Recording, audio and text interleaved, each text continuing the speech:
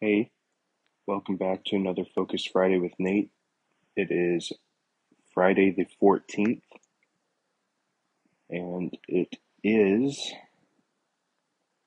the second Friday of April. So I hope everyone had a great Resurrection Sunday this past weekend. Um, let's continue to live every day like we do on Resurrection Sunday, where we honor God and thank Him for raising His Son from the dead. Because without that miracle, without that promise, none of this would be possible. None of this would matter. Nothing else would be true without Jesus following through with his promise that if you destroy this temple, I will raise it in 3 days, and he did it. Without that fulfillment of that promise, no other promise would matter. So I thank God for following through on all of his promises.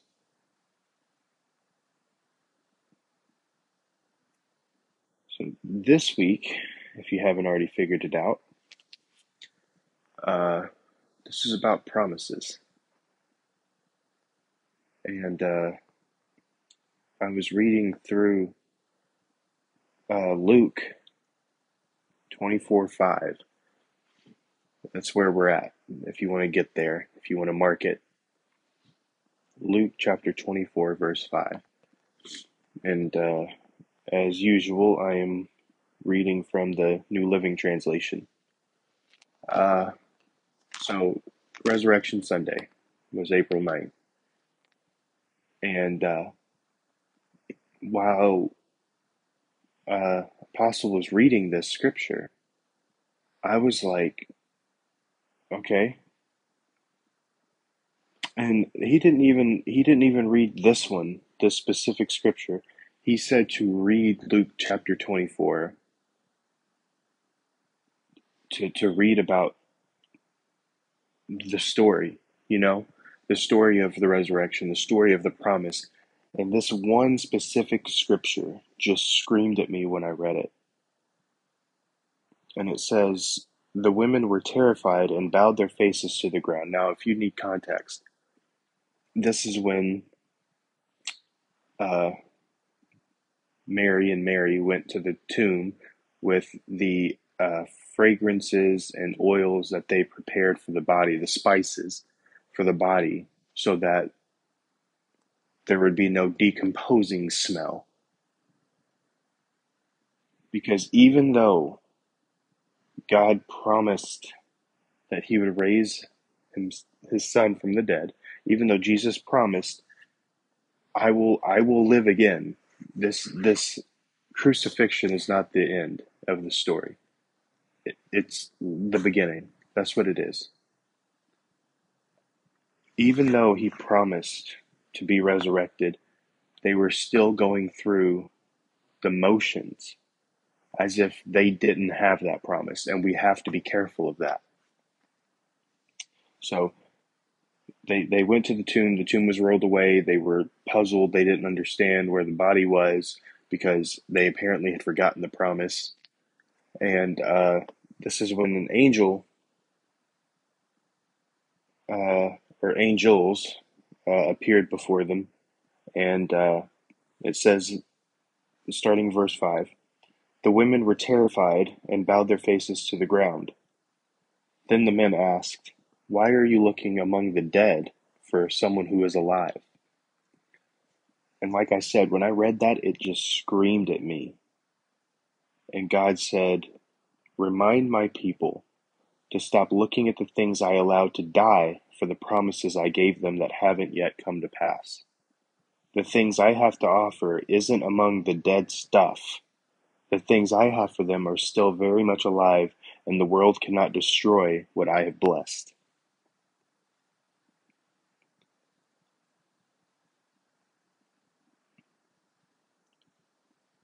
And you know what the promises are that God's given to you. And he wants you to know that you can rest assured, just as he did whenever he died and rose again, that he will follow through because he is perfect. 2 Peter 1:4 says, "And because of his glory and excellence, he has given us great and precious promises. These are the promises that enable you to share his divine nature and escape the world's corruption caused by human desires." Guys, it's because of this that you get to walk in your promises. You get to live fulfilled in all he has for you. And I know this sounds, well, now that I'm saying it, I know this might sound like a prosperity quote unquote message, but it's not. Just because God's promises for you are for you to have an abundant life, and abundant means more than enough, that doesn't mean that it's just a prosperity message and there's no meat behind it. These are God's promises. He's promised you a life of abundance. He's promised you a life of riches and good fortune. Not everyone is going to get it because not everyone can handle that. When the Bible says that he doesn't give more than what we can handle,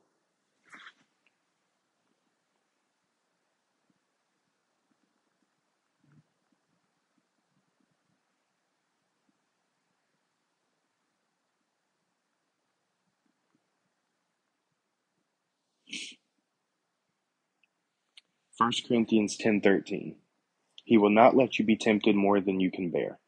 But when you are tempted, God also gives you a way of escape that temptation. He's not going to give you more than what you can bear. If money tempts you, he's not going to give you riches to tempt you, to allow you to be tempted. God doesn't tempt. I'm sorry, I misspoke. God's not going to bless you with things when he knows that you can't handle being rich, because you'll waste the money. You'll start using it for evil things. You won't use it for things that will bless God. He knows that if you have a love of anything, and he knows that if he gives you more of whatever that is, that you wouldn't be able to steward it well, he's going to withhold it. He's not going to pour out that blessing because God does not want to give you something that will destroy you. So yeah, whenever we look at it and we say, God, why can't I have this? Don't you love me? Of course he loves you. That's why he's not giving you everything you want, because he knows what you can handle. He knows what you can bear.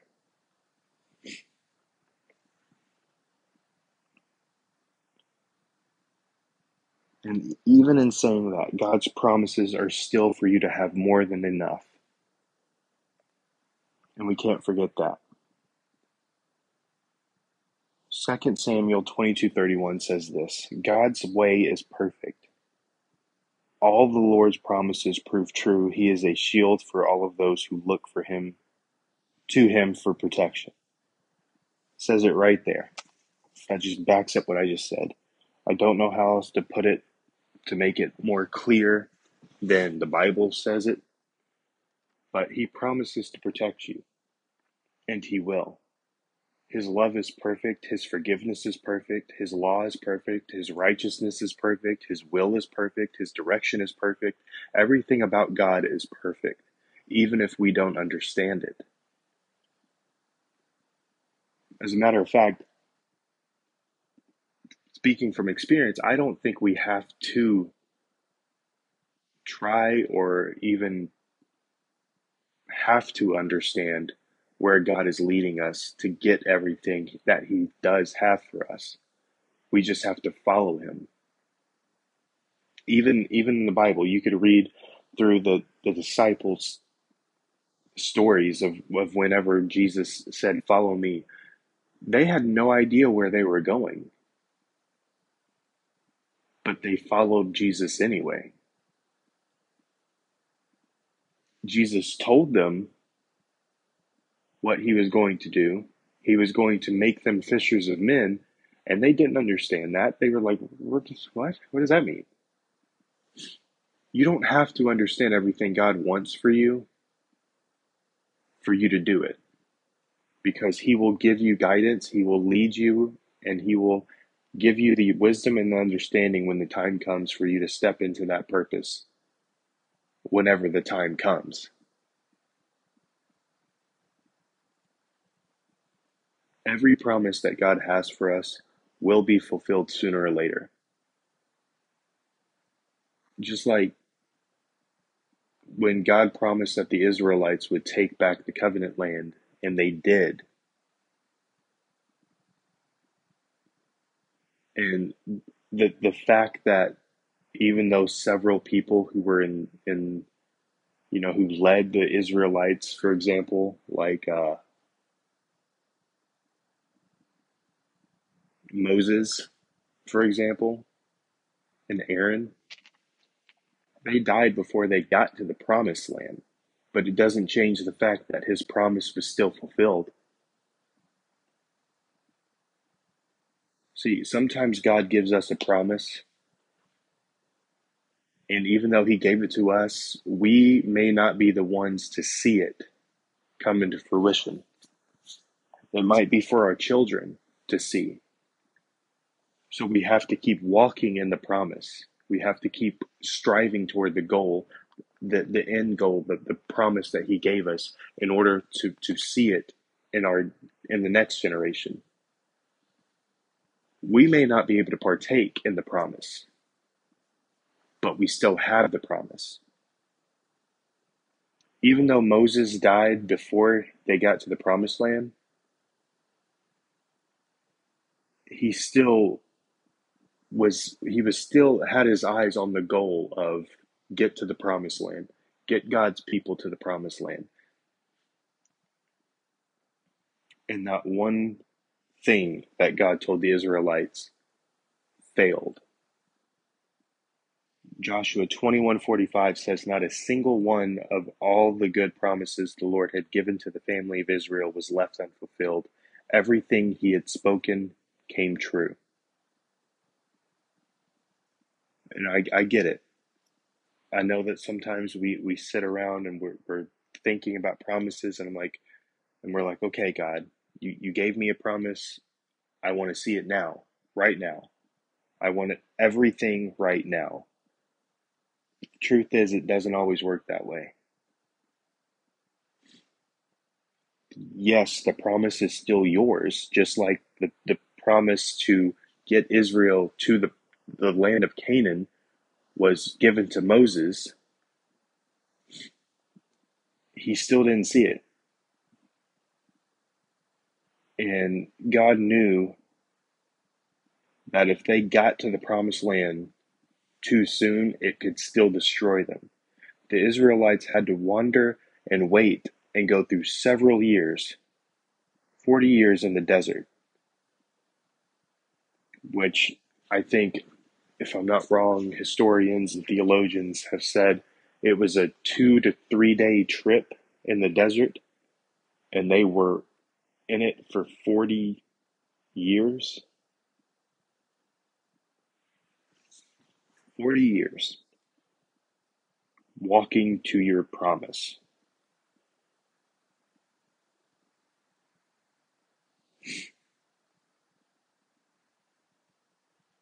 And after that amount of time, sure, there's people in the Bible that are like, we would have been better off stuck in what we were already in. Without this promise, we would be better off. But remember this, the timing that God has for your promise to come to pass will cause an overflow of abundance to where even your enemies will look at you and say, wow, God truly is a man of his word.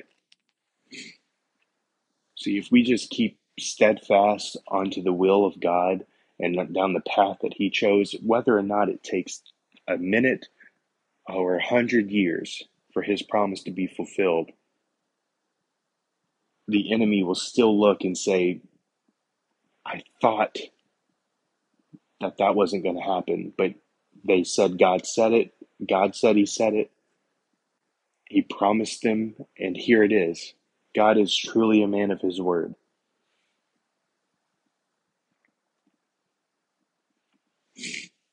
And I love this about God. Isaiah 45:19. It is prophesied. This is God speaking to the prophet Isaiah. I publicly proclaim bold promises. I do not whisper obscurities in some dark corner. I would not have told the people of Israel to seek me if I could not be found. I, the Lord, speak only what is true and declare only what is right. I love that about God. He makes sure that the enemy knows that we have promises. He boldly, loudly announces the promises for all to hear and see. And I think this is why he tells us when we bless others not to let one hand know what the other hand is doing, because he promises to bless us openly.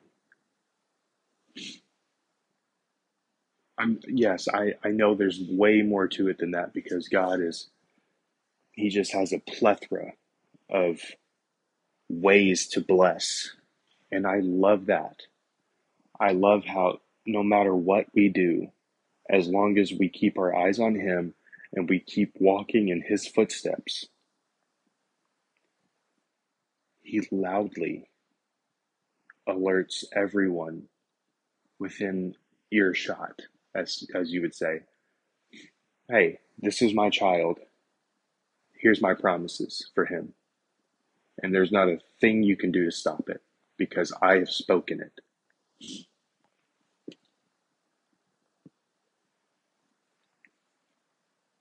I love that.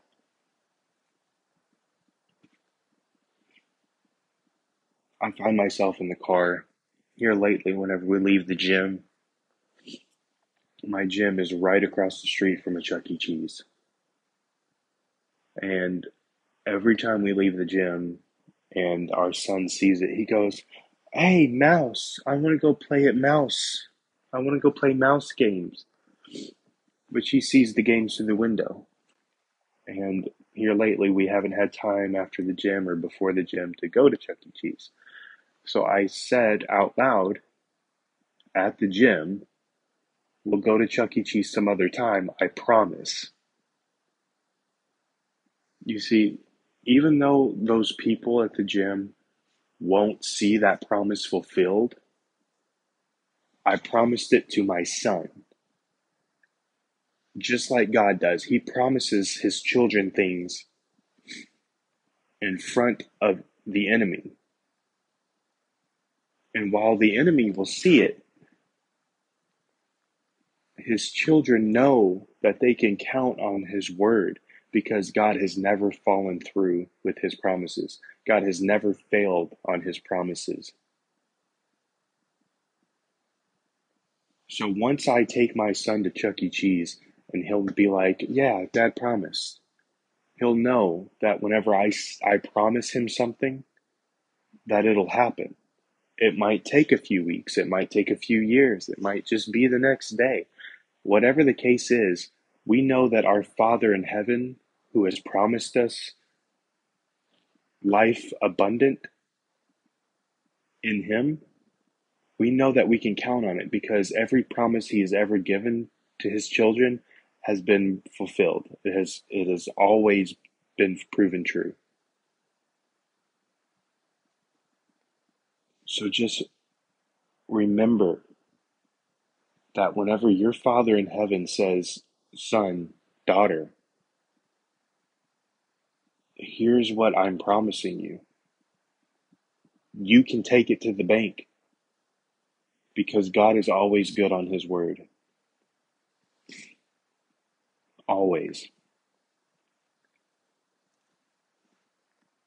Thank you for tuning in. Thank you for bearing with me while I release this word. Uh, I hope that you all have a great weekend. Um, Remember to share this with your friends, with your family, with anyone that you feel needs to be reminded that God is a man of his word and he will always pull through. Thank you again. Have a great weekend. Bye.